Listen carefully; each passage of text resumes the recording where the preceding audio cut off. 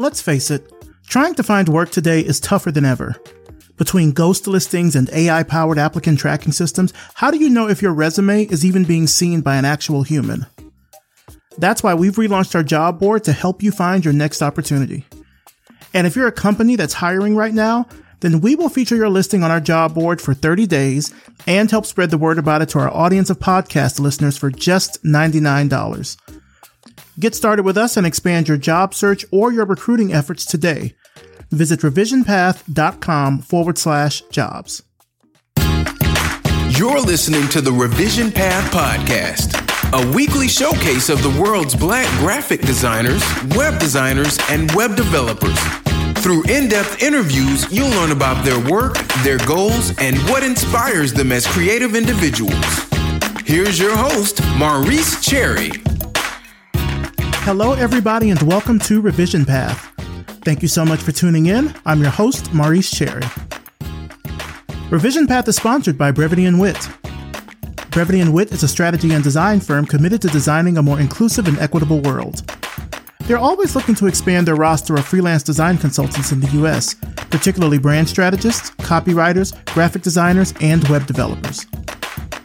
If you know how to deliver excellent creative work reliably and enjoy the autonomy of a virtual-based freelance life with no non-competes, check them out at brevityandwit.com. Brevity & Wit. Creative excellence without the grind. For 10 years, Revision Path has been dedicated to showcasing Black designers and creatives from all over the world. In order to keep bringing you the content that you love, we need your support now more than ever. If you're in a position to help us grow, here's how you can contribute. Visit revisionpath.com/donate and click the donate button there to make a one-time, monthly, or annual donation to help keep Revision Path running strong. Thanks for your support. Now for this week's interview. I'm talking with Carl Bogan. Carl is a visual effects artist and the founder and chief creative officer of LA-based design studio, Mr. Giraffe. You've probably seen his work online, but if not, I'll link to a few of his popular deepfake videos in the show notes. Let's start the show. All right, so tell us who you are and what you do. My name is Carl Bogan, and I am a digital creator and VFX professional living in Los Angeles. How's 2023 been treating you so far? 2023 is, every year is a bit different. This one is no different from that. Starting out, very interestingly, more inbounds from Mr. Giraffe. The VFX industry is a bit slow right now. The strike isn't making it much better. But, of course, always optimistic, looking for new opportunities in every single direction. Yeah, I've been hearing from like friends of mine in LA and other folks in the entertainment industry how the strike is kind of, I guess, it's reverberating throughout the industry, because it's one thing when the writers are striking, but then that affects production, it affects actors, etc. So, yeah, I mean, we're recording this now as the strike is going on. I have a feeling it might still be going on by the time this airs. Given that, like, what plans do you have for the summer? Lots of family traveling time, creating new projects, coming up with new ideas, new ways to create, new ways to engage with people. And so sort of never stop creating is one of my mottos. So the strike doesn't really stop that. Yeah. Is there anything in particular that you want to try to like launch by the end of the year? I'm still working on a list. I have a long list. I'm turning into a short list. But Mr. Giraffe is always sort of near the top of that list. It tends to act as a calling card in general. And so I keep creating every 6 weeks or so, maybe every 8 weeks of a new piece in order to keep the beach ball in the air. Now, you've mentioned Mr. Giraffe a couple of times now, and I think listeners have probably seen your work a lot on social media. If not, I'll make sure to link to a couple of clips in the show notes. But yeah, talk to me about Mr. Giraffe. Like, I'm really curious on where that name came from. So Mr. Giraffe is an online handle I created in April of 2019 as a way of honing my deepfake skills in a world that was very much pre-deepfake, generally speaking. And so the name Mr. Giraffe is sort of a flippant reaction to wanting to put something out there, seeing if it had any value. And so it just sort of stuck. After the first video went very, very, very viral. So now I was married to it. So it didn't matter if I didn't like it or not at that point. Okay. But I do like it. Yeah, I mean, it's a pretty unique name, Mr. Giraffe. I mean, I think, and also I guess the spelling of it probably also calls into a bit of mystery as well. Now that was on purpose, namely because Mr. Giraffe was born out of not seeing any. I had seen deepfakes to date at that point, but not any deepfakes that I could identify with in terms of Black culture or pop culture. And so I wanted to be that voice, but at the same time, knowing that history has told me, for good or bad or indifferent, you can be marginalized as a Black creator if you show your work and then put yourself next to your work. The work may not stand by itself. So the MYS, the mystery in Mr. Giraffe, the goal was to be sort of more of a Banksy character. And that did work for many, many years. And it's really stoked the interest of many media outlets and people. Like, I wanted the work to stand by itself instead of having to say, oh, well, that's good for a Black creator or for that. Sometimes people can put an asterisk next to your accomplishment. Oh, brother, you do not have to tell me about that. I know that all too well. Right. I mean, it's one thing, yeah, like you put your face or your likeness or something next to it, and then people will automatically kind of either discount it or buy into it. But when I was doing the Black Weblog Awards I did that from 2005 to 2011. And even though it was like gaining notoriety, like NPR had reported on it, etc., I knew that people would not even pay attention to it just because it had Black in the name. Like, it would just go in one ear and out the other. And that was also when Obama was running. And so everything was post-racial. So if you mention anything with Black in it, you must be racist. So I know that feeling all too well, and kind of being able to stand behind a bit of a pseudonym or just to kind of obfuscate your personal self from the work helps the work stand out on its own. Absolutely. Not to mention, I was thinking about having a clear delineation between me and Mr. Giraffe in case they get into a bit of trouble. Deepfakes are still sort of new.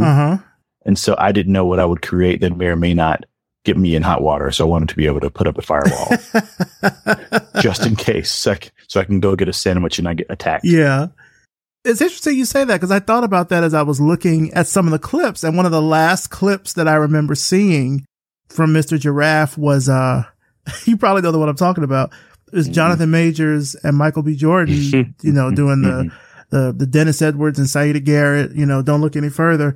And I think that came out, and then maybe it was like the next month or so, those allegations about Jonathan Majors dropped, and it was like, oh. And it was never know. Yeah, and it was in that media time where he and Michael B. Jordan were doing a lot of press together for Creed 3 and everything, and people were kind of speculating on their friendship or their bromance or what have you, and then that happens, and yeah, I get what you're saying. Yes, you can't always control the narratives when they leave your mouse click. Yeah.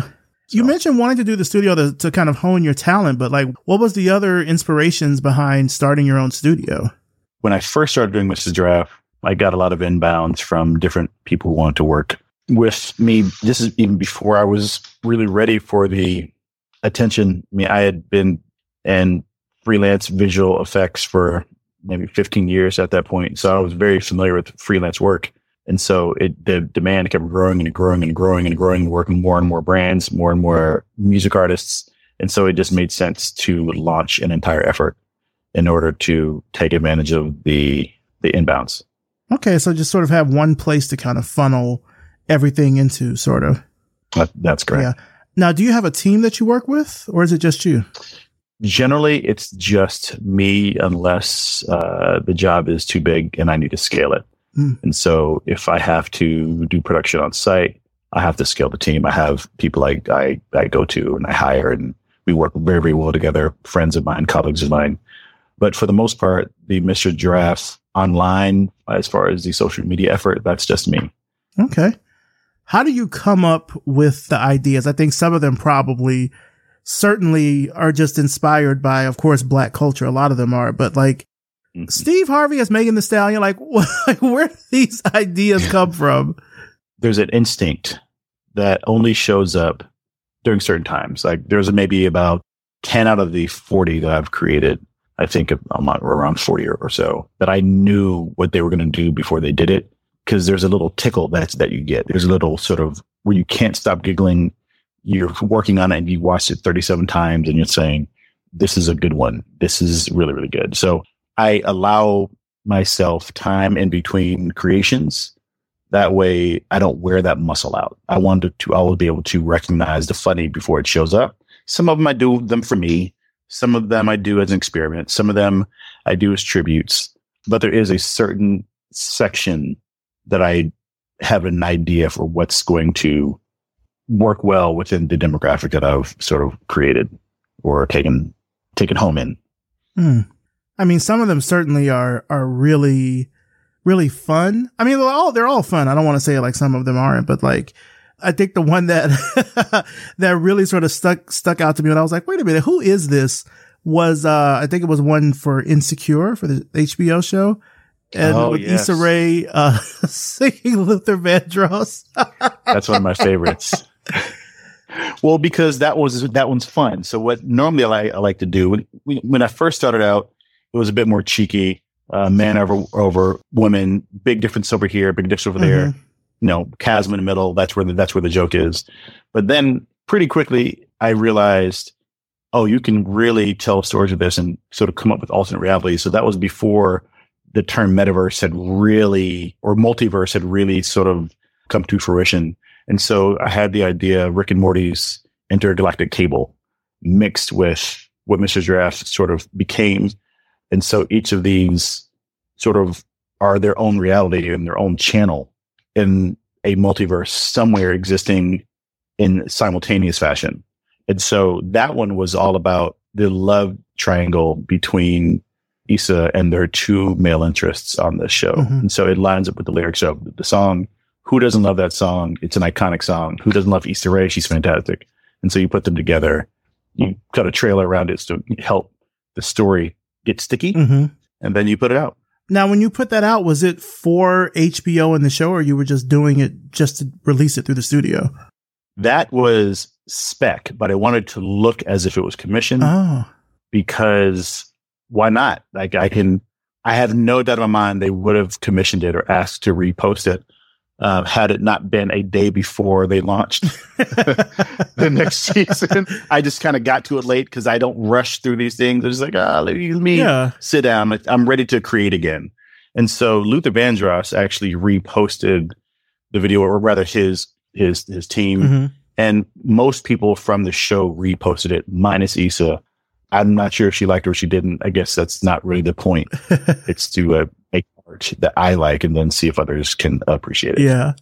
What does the process look like when you're working on a new project? Like you have an idea for one of these, deep fake videos, or if it's something from a client, like what's the process behind going from like idea to conception?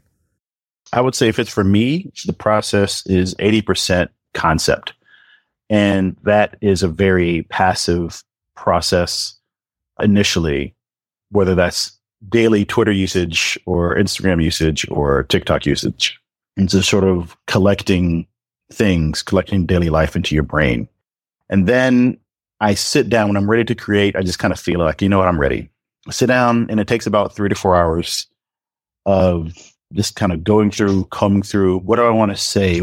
I think I want to have an idea. I think I want to do something with 70s African-American hair care products. I think I want to use this person. This person's sort of been in the zeitgeist lately. Let me see if I can work them in. And so I kind of have this rolling list of people and topics in my head over in between the pieces. So then when I sit down at 3 or 4 hours, I march. And then I eventually end at a singular point, which is a video. And then I back into it. So I always choose a person second. So I always choose the video first. It's easier, I found, to not have to force a person into a place. So the people, if I wanted to do a person right now, I wouldn't really be able to because I haven't found the piece of media that fits yet. So finding the media is much harder than finding the subject. But if it is a studio, they normally come with a concept, what they want to do. So that's the easy part. And then they say, okay, great. They have an idea. I'll either go on set and VFX soup it to make sure they're shooting it correctly because there's a lot of things you can get wrong. We do a data collection of the person that you want to put in what they just shot. We use a stand-in. And so I've also created a very unique process of data collection for the subject. So that takes about half an hour, maybe 45 minutes. And then I take all the data back to my workstation, my home office, and I make a data set of the data. I get the plates from the studio, and it takes about an hour to pre-process everything. And then I start training. It takes about a day and a half or 2 days. Then the compositing takes about a week, depending on how long and short it is, how perfect they want to be, how much you're paying me to be perfect. So for the Mr. Giraffe stuff, I purposefully don't spend more than a day on the compositing because it's not about how perfect it is. It's about the story that it's telling. If I do that, I'll never get done because of my VFX background. I know too much in order to make it take less time. Right. That's about it. That's sort of the broad strokes. So it sounds like with Mr. Giraffe, at least for your self-initiated stuff, you kind of want to be a little bit more, and this is not a diss by saying this, but it's kind of rough and dirty. Like you want to go ahead and get it and get it out there and get a reaction from people. Absolutely. I didn't want to chase the pixel perfect deep fakes that some people chase, which is fine. I want them to push the technology forward. But I also realized, like I said, from being in visual effects, the goal is to have it be so good, it disappears. Good VFX are invisible. And so since putting different faces on purpose on different people, the goal is to create cognitive dissonance. So being perfect there is sort of working backwards. And so I do a good job of blending skin tones, face sizing, matting and masking around the faces, yada, yada, yada. So I get a lot of praise on how well integrated they look, but nothing past that. Because if they can't see the job that I've done for this particular world, then I think it goes against the work that I'm doing. So sometimes I see an error and I just leave it in. Yeah. Because it's not worth the 3 hours to fix it. Right. I'm curious, like also when you put it out, like I'm imagining people aren't coming back to you saying, oh, between this timestamp and this timestamp, it's a little off or something. Like they just like the concept. Correct. I have yet to hear anyone complain about the compositing or the face generation because the story generally is so enthralling that it doesn't really matter that it's not 100% perfect. I will take 85 to 90 for this since it's just for social media. And I think that's probably just an important thing that creatives listening can kind of apply to their own work. Like, don't let perfect get in the way of good. I don't know how that saying goes. It's something like that, but done is better than perfect. Thank you. Because you can spend a lot of time trying to get something to what you think is perfect. But the reality is that once it's out there in the world, the person that sees it already thinks it's perfect as it is. I mean, there's going to be some that will scrutinize, but like for the most part, just put it out there and get feedback. You can always iterate on your own time, but like, don't let that stop you from releasing the thing, you know? Absolutely. Put the work out. Don't worry about it. You can always go back and fix it, but put the work out. I remember the very first one that I did, very first piece was a Will Smith and Cardi B that he ended up reposting. I mean, I believe to date, it's still the third highest viewed post on his social media account. And I remember getting ready to really get granular and get into each pixel, make sure it's perfect. And I stopped myself and said, you know what? This is good enough. And I know sometimes you hear that, you know, oh, good enough is never good enough. Sometimes it is. Sometimes it is good enough, depending on the place you're sending it and what you want to use it for and the time that you have and the effort that you have. And so I would say that examine that before you really spend a lot of time on something that may not matter in that context. Yeah, I think that's good advice. Now, you're working in the area that you're working in is known kind of generally as synthetic media, which I feel like is the talk of the tech industry these days. You know, generative AI, personalized media, deep fakes, like you said, with some of the social clips that you've done. And I'm sure that you've got thoughts on all of this. So I do have some questions. I'd like for us to chop it up a little bit and talk about some of this stuff. Now, I mean, the most obvious thing is like synthetic media has the potential to kind of blur the line between what's real and what's fake. When you're working with synthetic media, like, are there sort of ethical considerations that you think are like completely essential for doing this work? Like when a project comes in or when you're working on your own project, what are sort of the ethical considerations that you have around creating something? So I will start with saying deepfake porn is a scourge on society, and the need to legislate that into the ground. It's not okay. And I say that because that's where all of this started. Yeah. I say a lot of the tech industry is born from video games and porn. Well, this is no different. And actually, as quiet as it's kept, a lot of creators would use a forum on a deepfake porn site because that's where all of the information was on how to do this, how to do that. It was sort of an oddly placed forum in sort of a deep, dark place on the internet. Mm-hmm. Sort of, I would imagine, in the same way that YouTube was created and how to get compression rates down and so on and so forth. So I don't know how it still exists. I won't list the website because it's not important. But the sites that do indulge in that practice, I think they should be held to a much higher standard and shut down, so to speak. Because permission and consent in synthetic media is extremely important, which is exactly why I and many other creators do not do work or use anyone's likeness for money where they did not consent to it. And so if someone came to me and said right now, hey, I want you to put Steve Harvey in a commercial, I'll pay you money, I have to say no, because I did not get Steve Harvey's permission to do that. And so when it's all fun and games on the internet, I'm not getting paid for it. It's fine. It's parody. As soon as you take money for it, it steps outside of parody and it's pay for hire. And now you're infringing on his likeness. Now, that being said, here's where it gets tricky. You take Steve Harvey's likeness, you put it into the machine, it turns those pixels into numbers. The numbers turns into whatever goes into the latent space of the training, and it spits out something that looks like Steve Harvey, but legally is Steve Harvey. Because I always ask sort of this thought experiment.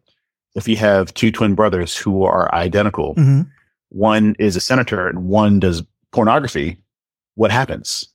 It hadn't happened yet, but is the twin brother who is in pornography, is he allowed to practice his pornography as well as next to his brother who's running for Senate? And so that's sort of, at least from where I'm standing, how do you handle likeness and what someone else does with something that looks like you? Right. And so we're kind of reaching this gray space of what to do with that. And I don't think anyone really has the answer right now. But I will say that having ownness over your likeness, not in the way that has been done for the last 20 or 30 years, but in a new way that hasn't yet been created, I believe that's going to become very important. Last year, right around this time, I was working with a startup. We were doing a magazine and we were doing this issue on Web3. And it was really like my first time diving into, like in a deep sense, learning about a lot of these issues. And it was amazing, like just hearing about the concept of like digital twins and people considering like licensing or putting some sort of restrictions around their voice, because someone could take this podcast and the hours of audio that I've done and put that into some type of whatever sort of generative AI type of thing and spit out something that I've never said, but they've cobbled it together from the words that I've said over the years and stuff like that. It was fascinating in like a Black Mirror sci-fi kind of way, but I could see there being, some really like heinous implications if that is used for nefarious purposes. 5 years ago, I was talking to several generative audio companies, and none of them were really that good, if I'm just being honest. But something happened the last 6 months, because in AI, 6 months is like 6 years.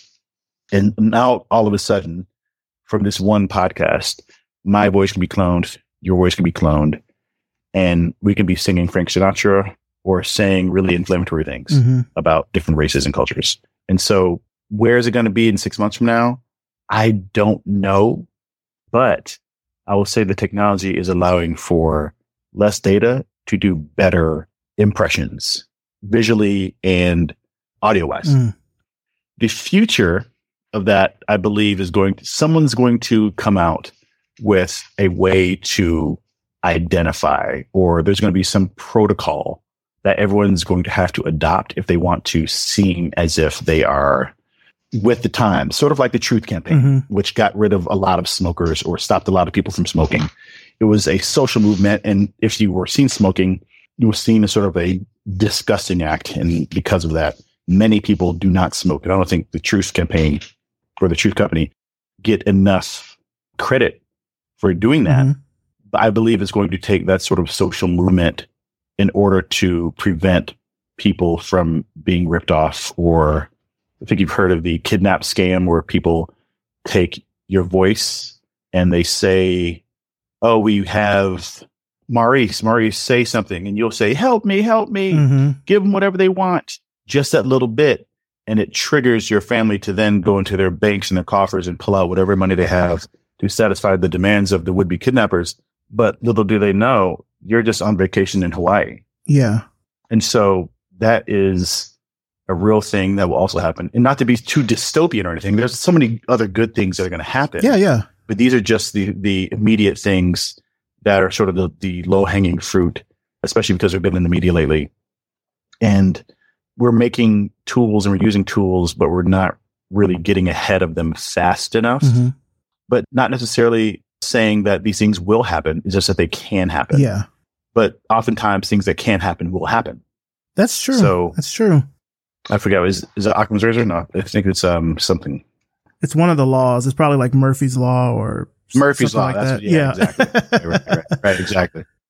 I mean, to that point, you're right. I mean, I even think about, some technology that we have now that we take for granted, like cell phones and things like that. Those were inspired by science fiction. So you kind of have this interesting, almost symbiotic relationship of how the technology can be influenced by fiction, and then that ends up influencing what people actually do with it in real life. Like, it's a weird sort of process. And I think you're right. Like, it is going to have to get to some point where there's like some type of protocol or regulation. I know the government has been talking to Sam Altman from OpenAI about artificial intelligence and how it can be used. So I can see the government trying to put some guardrails around this. But in the meantime, what do you think? Actually, before we do that, side note, you mentioned Truth.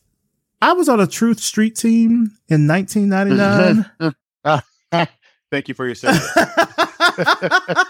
No, you mentioned that, and I was like, is the Truth Campaign still a thing? It's still a thing. It's been around for 25 years. Damn. Absolutely. Wow. Now, little did we know that they would go from cigarettes to vaping, which I think, depending on who you ask, is better or worse. Yeah. But at least we don't have to smell it. Right. So maybe that was the goal. Yeah. I'm not entirely sure. But to go back to that whole thing about protocol, in the meantime, what do you think we can do to sort of cultivate some literacy or some critical thinking around how folks can sort of, I guess, navigate and discern between what's synthetic media and what's authentic media? We're already starting to see political campaign ads use, kind of this generative video or generative AI for some things. Of course, I think probably earlier this year, you were starting to see people do those AI avatars and stuff like that. And I know one way that people were sort of saying oh, well, you can tell this is fake. Look at the hands, because, they could never get the hands right. But now they're starting to get a little better with the hands. But in the meantime, until this sort of protocol is implemented, how can people start to spot the fake, I guess? Well, for video, it's easier right now. So for fully generated, prompted video, the data is not there. The computational math hasn't really been done yet on the full models to make them fully realistic. Yet, 6 months ago, it was much worse. 6 months later, it's much better. 6 months, it'll be even better. And 2 years from now, it'll be almost impossible to tell. Sort of like Unreal Engine, and they got really, really good at generating rock formations and trees and landscapes because they're using scans of actual rocks and trees and landscapes.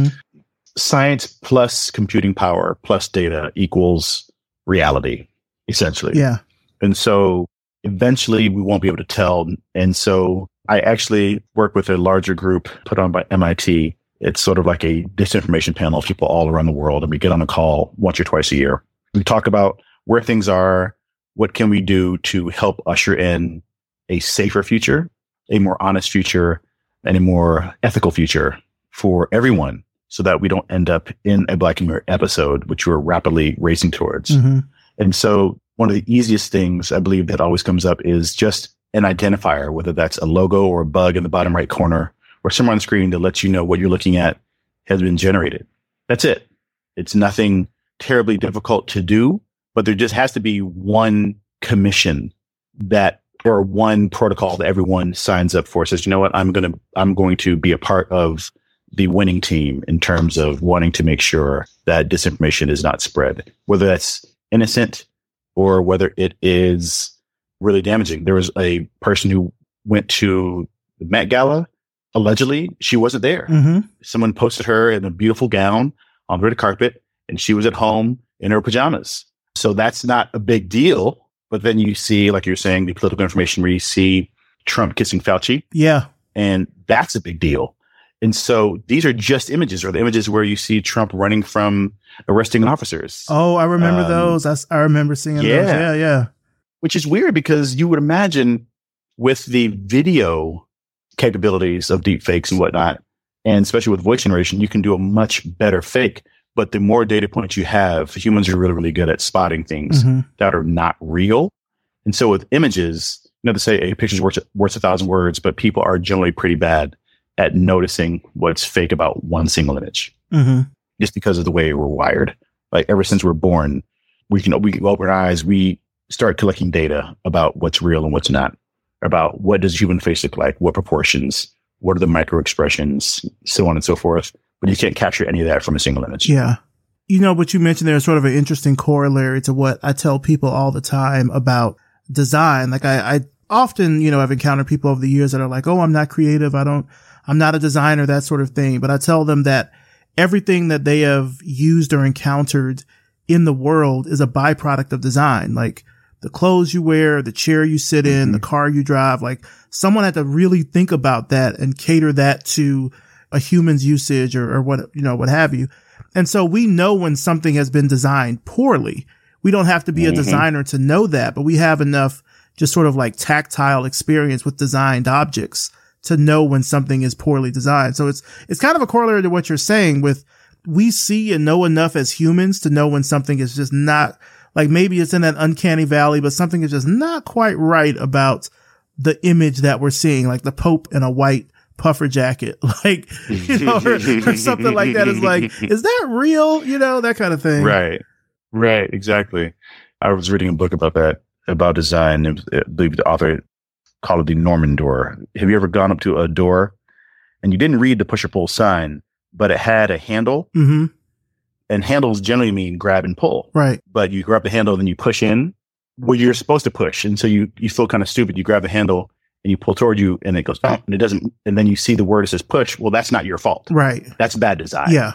Flat surfaces are for pushing, and pulling gives you a handle, and there's no two ways about it. Right.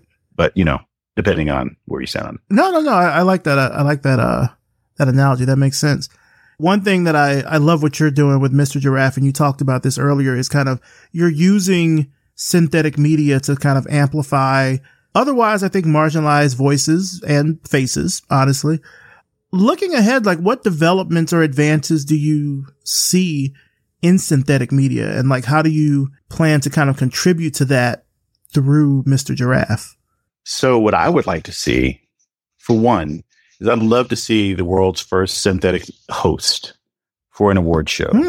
I think you can really get away with that for an award show because the stakes are low. Yeah. Or like a Dancing with the Stars or something where it's purely entertainment. There's no real weight on it. And then what I'd also like to see is I'd like to see someone take the reins, if they haven't already yet, and design a show specifically to allow you the choice of who you want to be the main character. So let's say you have 3 identical body types. You have 5'10", brown skin, clean shaven. There's several actors that can fit in that category. And so if you take 3 of those actors and you have one sort of dummy body, if you will, run through the scenes, run the acting, and still tell a good story, right? And then let's say, much like Bandersnatch on Netflix, you could choose your own adventure. I would love to be able to sit down and choose who I want to see in that role for that film. and then watch it 3 different times to see how I feel about it. Because a lot of the times how we feel about actors changes how we feel about the film. And so if Jim Carrey was Vin Diesel in Fast and Furious, the whole movie would feel different. Yeah. Even if he wasn't being funny in the moment, he would feel funnier because of who we know Jim Carrey to be. And so sort of experimenting and playing with that juxtaposition, I think will be cool to see. I think also allowing us to, there's no reason why when shopping online, we shouldn't be able to see ourselves in the clothes that we want to wear. Why do we have to buy the clothes and send them back? We should be able to see how we look in them before we waste the fueled and polluting the environment, not knowing how it's going to look on us. So we should be able to deepfake ourselves pretty much wherever we want to, whether that's in I'll give you an example. Let's say Cardi B comes out with a new music video, but she comes out with a version where you can put yourself in it. And then everyone can put themselves in it as a means of creating another viral sensation. I mean, there's so many different flavors of ethical ways to engage with people, allowing them to have fun with it instead of it being all sort of doom and gloom and, oh no, they're going to come get you. Yeah. You know, you mentioned that about the shopping, and that immediately made me think about what Snap is doing with augmented reality. Like they have like I think it's like a Snap, I think it's called like Shop Suite or Shopping Suite or something like that, where you can do just that. You can sort of use augmented reality to see how clothes will look on you before you buy them. So you can get a sense of like, oh, this might work for me. And I mean, I've seen, like, I think Target does this. Amazon does this for some products where you can use AR to see how like a piece of furniture or a plant or something might fit in your space before you actually buy it. Cause you know, if you go to the store, you got to measure, then you got to go to your spot and measure and make sure that it fits and all that kind of stuff. Whereas now you can just use AR to kind of approximate, for the most part, how something will look on you or in your space. So I could see that being fleshed out more, certainly as technology kind of gets better. Absolutely. I've seen them for shoes. I've seen people, I just saw someone was just acquired or started working with Amazon for trying shoes on, which is great. Yeah. Because hardest part about trying on shoes is that you have to go there and they don't have your size, so on and so forth. Right. But being able to see the shoes look on your feet. Now, you still can't feel them, which is the other half of that, but at least you're halfway there. But I think there's a lot of ways to use the technology and use your own face. Or my favorite one, or actually two of my favorite ones. One of them is, there's a quote that says, "Today is the youngest you'll ever be, ever again. And tomorrow you'll be older and older and older." And so for online creators whose faces are their money or their investments, they spend a lot of time on skincare and wellness products and athletic greens to make sure their skin is glowing. And they never bank the data. They never bank the data. And so right now, you could take 30 minutes out of your day or every year, 30 minutes, and bank your data and keep and sort of put this version of you in carbonite. So in 5 years from now, gravity, sun, wind takes us all down eventually. Why not be able to call on that older version of you to essentially freeze that digital version of you in time and have that be your internet facing version forever? I like that. That cuts down on having to get plastic surgery if you don't want it, having to get Botox if you don't want it, just having an independent version of you that only lives online, sort of like a Max Headroom that never changes. And so I believe that's going to be a way we're going to interact with the internet sort of in the near future, sort of like a Ready Player One way, where you just have your avatar and that's just, you can choose to show up how you want to show up because you should have freedom and individuality on the internet. Right. And the second one is, and I'm really passionate about this, but I haven't found the right candidate yet because I don't know if I'm approaching it correctly, is that I would like to offer a burn victim the chance to restore their face digitally for use on the internet, depending on how severely they were burned, so on and so forth. But if they have enough data of their face before the accident, you can restore their faces if they so choose. If they choose, yeah. There's so many different use cases that have yet to be seen that I'm really excited about, with either Images Draft creating them or other people creating them. You know, you mentioned the thing about the digital host, and immediately I was like, if there's any media entity that I think that could probably pull that off and it would work, it's probably BET. Like BET had Sita's World back in early 2001. And but not only that, they brought Sita back. I think it was in 2021. BET had a reality show called The Encore that had these it had black girl groups from the 90s and 2000s. It had 702 and Total and I think Keely Williams and some other folks. And they were all in a house, trying to make a hit or something like that. And Sita was the host. I mean, granted, it was only on a television, but it was a more updated version of Sita that would be the host. So if anybody I think could pull it off and at least has a precedent for it, BET. I'm putting that out there. I've used that example, and depending on the room you're in, they won't know it. They don't know who Sita is. They've never heard of Sita. Sita who? Right. But that was and this was 20 years ago. Yeah. And actually, I was reading the story behind that, and it was a couple of brothers out of Atlanta, I believe, that came up with the idea, and it was very, very popular, and it fell out for whatever reasons. But I think you're right about that. I think they definitely have the prestige in order to bring that back, or to be the first. Let's just say, let's hope Tyler Perry gets to buy BET and puts it up. Now, speaking of Atlanta, I want to kind of shift the conversation because we spent a lot of time just kind of talking shop, but learning more about you as I was kind of doing research for this interview. You're from Atlanta originally. I am from Atlanta. Tell me what your time was like here. So I'm from Atlanta, and I went to elementary school through high school and college.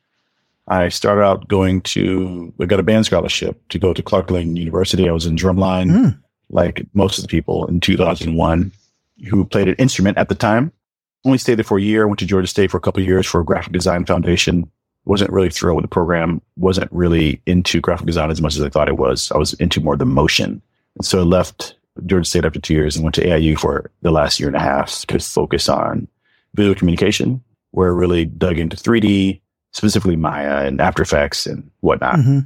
I graduated, did an internship at Riot Atlanta, which I believe was absorbed by Company 3, and got my start. Left there 3 months later. Worked in graphic design and motion graphics for the next 6 months. Then I said, you know what, I'm just going to go for it. So I left to go to Los Angeles. And so for your time here in ATL, at Georgia State and then at AIU, I'm kind of trying to place this in terms of the time frame. I'm guessing this is right around late 90s, early 2000s kind of? No, I graduated college in 2005. Okay, so a little bit later. Okay. But I was trying to think of what the curriculum might have been, because what it sounds like is what you wanted to learn. There might have just been maybe just a limit in terms of how much the school could teach you. Absolutely. Everything was still books. YouTube didn't really exist in the way that it did now. I believe they just got started and everything was 240p. And so if you wanted to learn it, you get a book and you get a DVD and good luck. So that's not my preferred way of learning. Neither is most people's, based on the success of online sources. But I would say I didn't really learn what I needed to be competitive until I left Atlanta. Unfortunately, I had to come to Los Angeles, which at the time, and I think before the pandemic, they were still the number one market for motion graphics and visual effects. Now it's much more global. Yeah. So I don't know if they're still number one, but I do know that a lot of filming still happens in Atlanta, but rarely, if ever, is there any post-production done in Atlanta. It still comes back to Los Angeles. I mean, we talked about this a bit before recording. You were back then, the only places you really could have gotten a job was, like you said, TBS. What was the other place you mentioned? I forgot already. TBS, the Weather Channel. The Weather Channel. That's right. The Weather Channel. Or if you're lucky, Cartoon Network. Correct. That was sort of it. It was sort of a 1-horse town in terms of post-production. Now it's maybe a 3-horse town, which is great. I'm happy to see them growing, but there's still not a lot of shops, and certainly not. I know Method Studios opened up an office there, maybe a couple others, but it's definitely not a booming industry there yet. Yeah, Atlanta, I feel like has always been, and God bless them. I was working, I was working at in the tourism industry, like in 2005 and 2006. And, I got to tell you, Atlanta was kind of, as a city, and I say this only from like a tourism perspective, not from a cultural perspective, but like from a tourism perspective, Atlanta was kind of failing because we had lost, as a city, we had lost this really big, like, convention. I think it was the Home Builder Show. And that was like something that brought in like $1 billion worth of revenue into the city every year. And then they just chose another city. Hurricane Katrina happened in, I think it was 2005. I think Katrina happened. Mm-hmm. Sure and was. Atlanta picked up a lot of their convention business. And that really kind of turned things around, I think, for the state to the point where, they were able to lobby the state government, and then state government started putting in these tax credits for entertainment. And then that's how these production studios started coming here and filming. I'm curious as to what Atlanta would have looked like if we hadn't, benefited is probably the wrong word, but if we hadn't benefited from being able to pick up that business from New Orleans, because a lot of people, at least back then, really didn't want to come to Atlanta. They had a really negative perception of Atlanta, partially from Freaknik, that just carried over into the next, the next decade. But then also that, people would come downtown and there was nothing to do. Like they come downtown and after 5 o'clock, everything is dead. And conventioneers would often be angry about the fact that like they can't walk from their hotel to the restaurant without getting accosted by homeless people. And I don't want to bring my family here. And there's a whole bunch of strip clubs. There's a lot of black people. And I just don't know what to do. That whole thing.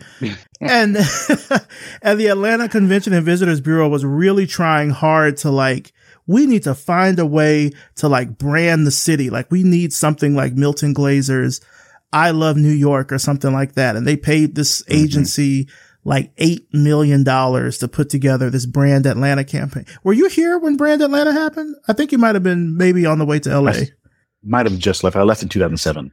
Yeah, they did this whole Brand Atlanta campaign and they like paid for this really bad logo that was like a combination. Like if you took the Target logo and the Ubisoft logo and like put it in a blender, it basically just looked like a bullet hole, which probably was not a great visual for the city. It's like ATL in like this red bullet hole. And like they had, produced a song called the ATL with the Atlanta Symphony Orchestra and Ludacris. And it was, I remember it was really, cause I remember being in the Dome when that happened, when they premiered it. I was like, this is really bad. And granted, people still come to Atlanta for the music and the entertainment and stuff, but they wasted so much money on that branding campaign. It was ridiculous. I say all of that to say that Atlanta really sort of benefited from that in some ways in the creative industry. But like, I think in other ways, it took a while for like the schools to catch up, because Atlanta's pretty unique in that we have so many HBCUs, but then we also have kind of some top tier schools like Georgia Tech or Emory or something. And there's also like art schools here. There's Art Institute. Well, Atlanta College of Art got absorbed into Art Institute, but the Portfolio Center, SCAD, now has a campus here, but they didn't back then. And now the city, I think, is known for its creative output, but for creatives that are here, and I can tell you this from trying to do the show, it's been so hard to try to get Atlanta people on this show. Like they don't want to be on the they show. don't want to do it, or there's always some excuse, and that is, probably neither here nor there. But I say that to say, I think Atlanta outputs a lot of creative work. I think it's tough to be a creative and stay here because the infrastructure is just not supportive from like the business end. It may be from the community end, but not from the business end. Like there's a lot of folks, a lot of really talented folks I know that have had to pick up and leave because like the opportunities aren't here. The opportunities aren't there. I would agree with you. I just shot a music video in Atlanta maybe 5 weeks ago. Mm-hmm. Hopefully it's gonna release soon. And shooting the music video there with a small budget and 3 days of prep would have been impossible in Los Angeles. Be completely impossible. I was able to show up on a Friday afternoon with nothing, no talent. Well, I had the main talent, but no supporting roles. It was a 2-day shoot, had 0 locations, and in a day and a half, I had everything. So I had the warehouse location that had proper lighting and had the the white psych, and I had the robotic arm. I had the people who knew other people. I mean, it's a very small community. The people working in post-production or production in Atlanta is a very small, insulated community. But I was able to find one person who let me into that community enough for me to get the resources that I needed. And so as much as I say Atlanta's not ready, it is ready if you have that one person. But if you show up to Atlanta and you know no one, you're going to have a really hard time with trying to make it happen. That is true. It can be tricky, but they kind of saved my bacon. So I do want to say that. Yeah. Now, that being said, all the post-production went back to Los Angeles. But in terms of getting stuff shot, finding makeup artists who actually know what they're doing, be camera operators, producers, those people do exist in small amounts. There's no strike going on there right now. So I think they're okay. Yeah. I'm pretty sure there might be some strikes there. I haven't heard of anything, but then I also haven't really been looking, so I'm not sure. Yeah. Same. Now, right before you started Mr. Giraffe, you joined Eliza Technologies as their chief technology officer. This was in 2019. Tell me about that experience. How was that? So I had been freelancing for about a decade at that point, and I was looking for a new opportunity and really wanted to build something instead of just being the hired mercenary to solve this problem, which I really like doing, and I'm talented at it, but I just wanted to sink my teeth into something. So I reached out to a buddy of mine who has a company, shout out to Zerply, who does a lot of hiring for the VFX industry. And he connected me with someone who was looking for someone to build a team to create digital avatars. And at the time, Lil Miquela was coming out. She was making a lot of noise, being the first big one, the first American influencer to be an AI robot, and people didn't really know what that meant. Instead of just, I don't know, it's sort of like a weird time. Anyway, Brian Lee of the LegalZoom company, the Honest Company, and Shoedazzle had this big idea to have a universe of influencers. And he needed someone to help build the team and get the influencers created digitally. So I was hired in 2018 to facilitate that as a consultant. So I hired people from around the world working from home and getting those sort of just quarterbacking that process, getting the designs from the concept artist to the sculptor to the renderer to the looked up person.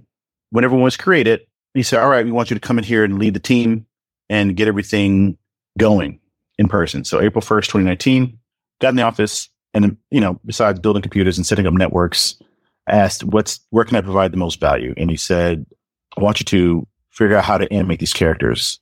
Prior to that, 2 months prior to me starting, I talked about deepfake and they didn't know what it was. So I told them about what it was and how maybe we can use it to animate the characters. Because initially I gave them a VFX budget, and it was very expensive. And I said, welcome to VFX. And they said, can you make it cheaper? I said, probably. So I told them about deepfake. It was open source code out of the Eastern Bloc.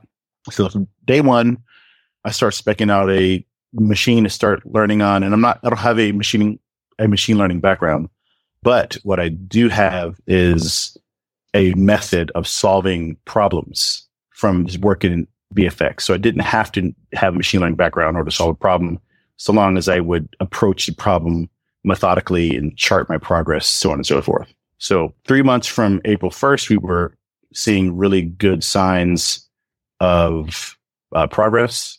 And the task was to turn 3D data into a data set that could be used for machine learning to make animation 80 times faster and cheaper. And so 3 months later, we're seeing some progress. 6 months later, we started filing patents. We got granted 5 patents, and those patents still hold.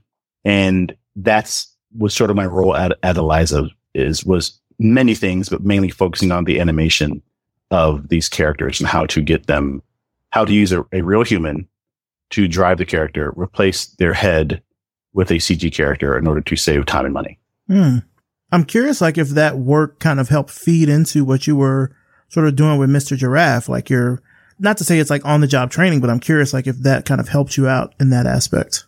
It was absolutely off the job training, because I would do it on the weekends or in the evenings, because I was trying to, as a person who was not a deepfake artist at the time, I was just practicing And so what Mr. Giraffe started was, it was really just scratch paper. I have this idea. I want to know what happens if I use less data for this, or I want to know what happens if I use 3 different types of data here. And so each of the first, I would say 10 or 12 videos was just me trying different things. And then it became, well, I wonder how people are going to respond to this sort of thing. And it just became this sort of social experiment of how are people going to respond to this? Whereas it started as, I wonder how this is going to look if I do this, XYZ. How much data do I have? Mm-hmm. What kind of data do I need? How big does the video have to be? So on and so forth. So it sounds like that was just a really good, I think, like you said, you had to have something where you could focus on building one thing as opposed to kind of doing these off, I guess, freelance type work, like doing one thing here, doing one thing there. You kind of had some stability, it sounds like. Yeah, it had some stability. I had now had a full-time job for the first time in a decade, which was odd because I had not been in that role, but at the same time, I wanted that role so I could sink my teeth in. And so when everyone was settled in the bed on a Saturday night, I'd show up to work at 8 p.m. and stay till 4 or 5 a.m. Wow. And just experiment. So there's a lot of blood, sweat, and tears that went into Mr. Giraffe. I would say out of everything I've posted, that's only about 10% of the work that's only about 10% of the work I show. The other 90% is in a graveyard of stuff that is either too inappropriate to show because of, it's funny when you try to tell a story sometimes, and you're also trying to use comedy. Sometimes you try to toe the line, but you accidentally fall over to one side or the other. And if you get lucky, you'll stay on the good side. But sometimes your experiments end up on the not so funny side, and you just have to bury them, or the data doesn't work out. Like, I'll give you an example. Some of those videos I'll sit on for 2 or 3 years, and I'll know I want to use them, but because I don't have the right data, it doesn't work out. So Michael B. Jordan, I've been trying to get the data of him for 2 years, and there's when he was with Lori Harvey and when he was doing different like press campaigns and so on and so forth, I couldn't get the right data, but because of this newest run for Creed 3, I was able to get the right data, which made that video happen. So it wasn't really up to me when I got the data. It just had to sort of arrive, and now I could move forward with it. Yeah. Interesting. Cause like you said, earlier about consents, you couldn't just put this together if the footage didn't really exist or you didn't get that permission from them. But now that he's doing this press work, he's out there, you're now able to sort of gather these sources and then use that to put together a clip like that. That's correct. Yeah. There's tons of people I would love to do, but I just can't get the right data for them. Like Prince, he's gone now, unfortunately. And he looks so different every time you would see him, but it's hard to really nail down a good data set of him. So it just may never happen, but that's okay because that's how it should be. Yeah. Personally. Over the years, how would you say you've evolved as a creative? I would say I've become more thoughtful in what I create. I also spend less time creating and more time thinking. I used to create for the sake of creating, which scratched a different itch. But I think as I've gotten older, I want my creations to have a bigger impact with less effort. Because I believe that's when you're creating a painting of a Campbell soup can, it seems like, student work, but yet that's one of the biggest American pieces. And so I think the more and more I do Mr. Giraffe, or anything for that matter, I try to spend more time thinking than time doing. That way I can do it correctly the first time without having to make a lot of changes to end up at the same place. Now, this work with synthetic media, I think, is only going to improve as technology improves. What kind of keeps you motivated to continue with this? I would say the storytelling aspect of it all. There's so many stories that need to be told, whether they're in still format or whether they are a full video, whether it's a found footage, whether you have to go on set and shoot something. There's so many stories to be told. And I think that to be Black in this country is to have your culture cherry picked for what it's worth. But rarely do we get a chance to be at the forefront of technology and to tell the stories that we like to tell, which is why there are so many slave biopics. We don't need anymore. Yeah. We want like Afrofuturism and Afro punk. We like to see the newest Spider-Man and to see the character that was the British punk character, but he was black, was mind blowing for a lot of people because most people have never seen a black British punk character in their lives. And while that was an entire movement, maybe the 70s, 80s, and 90s, and in Europe, we never saw it in the US. And so I think just being able to see something and tell a story around it just because we want to, I think that is important and powerful because we've never been able to do that before. So now that the technology is being more democratized, I think is the best time to do it. Now, to that point, I'm pretty sure that there are listeners that are hearing what you're doing and they might be interested in wanting to try to get involved in synthetic media, creating it or something in some way. What advice would you give them if they want to try to delve into this deeper? I would say to start just by absorbing as much knowledge as you can. Everything you ever wanted to learn is now on the internet. Everything, every single thing. And if you don't want to learn it, you don't have to. But if you want to, just go read. Go watch a TikTok video, watch a YouTube video, read a Reddit entry, go on a forum, ask someone. But there's no more excuses for not doing. Everything is available right now. Where do you see yourself in the next 5 years? Like, it can, maybe this is a little hard to kind of see because of how the technology is changing so rapidly, but like, what kind of work do you want to be doing in the future? My immediate goal is to produce the very first deep fake leaning entertainment show. That's my first goal. There's a deep fake show that has not been created in the US yet. There was one in the UK that didn't do so well, but I would like to create the first deep fake entertainment show in the US. And then from there, have a slew of game shows, talk shows, so on and so forth, proving that you can use the technology in an ethical way and have sign off on everyone who watches it.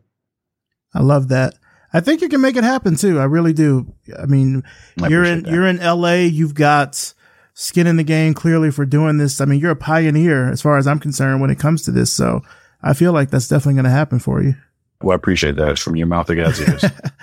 Well, just to wrap this up, where can our audience find out more information about you? Where can they see, the clips, the studio? Like, where can they find that information online? Sure. So you can find me online on Instagram at Mr. Giraffe, which is MYSTER. Giraffe, GIRAFFE, or you can just send me an email at carl@mrgiraffe.com. All right. Sounds good. Carl Bogan, I want to thank you so much for coming on the show. Like I mentioned before we started recording, I was super excited to talk to you, and this conversation did not disappoint at all. I mean, like I just said earlier, like you're a pioneer when it comes to this. You've had skin in the game for years. You're making work that is, one, I think, showcasing and celebrating Black culture, but you're doing it in a way that is fun. It's informative. It's not like you're not trying to incite anarchy or anything like that. I mean, really, you're at the forefront of this as far as I'm concerned. So I really am interested to see how far you can take synthetic media in the future. And I really do see that show for you in the future. So thank you so much for coming on the show, for sharing your story and everything. I really appreciate it. Of course. Thank you for having me. I really enjoyed the time together.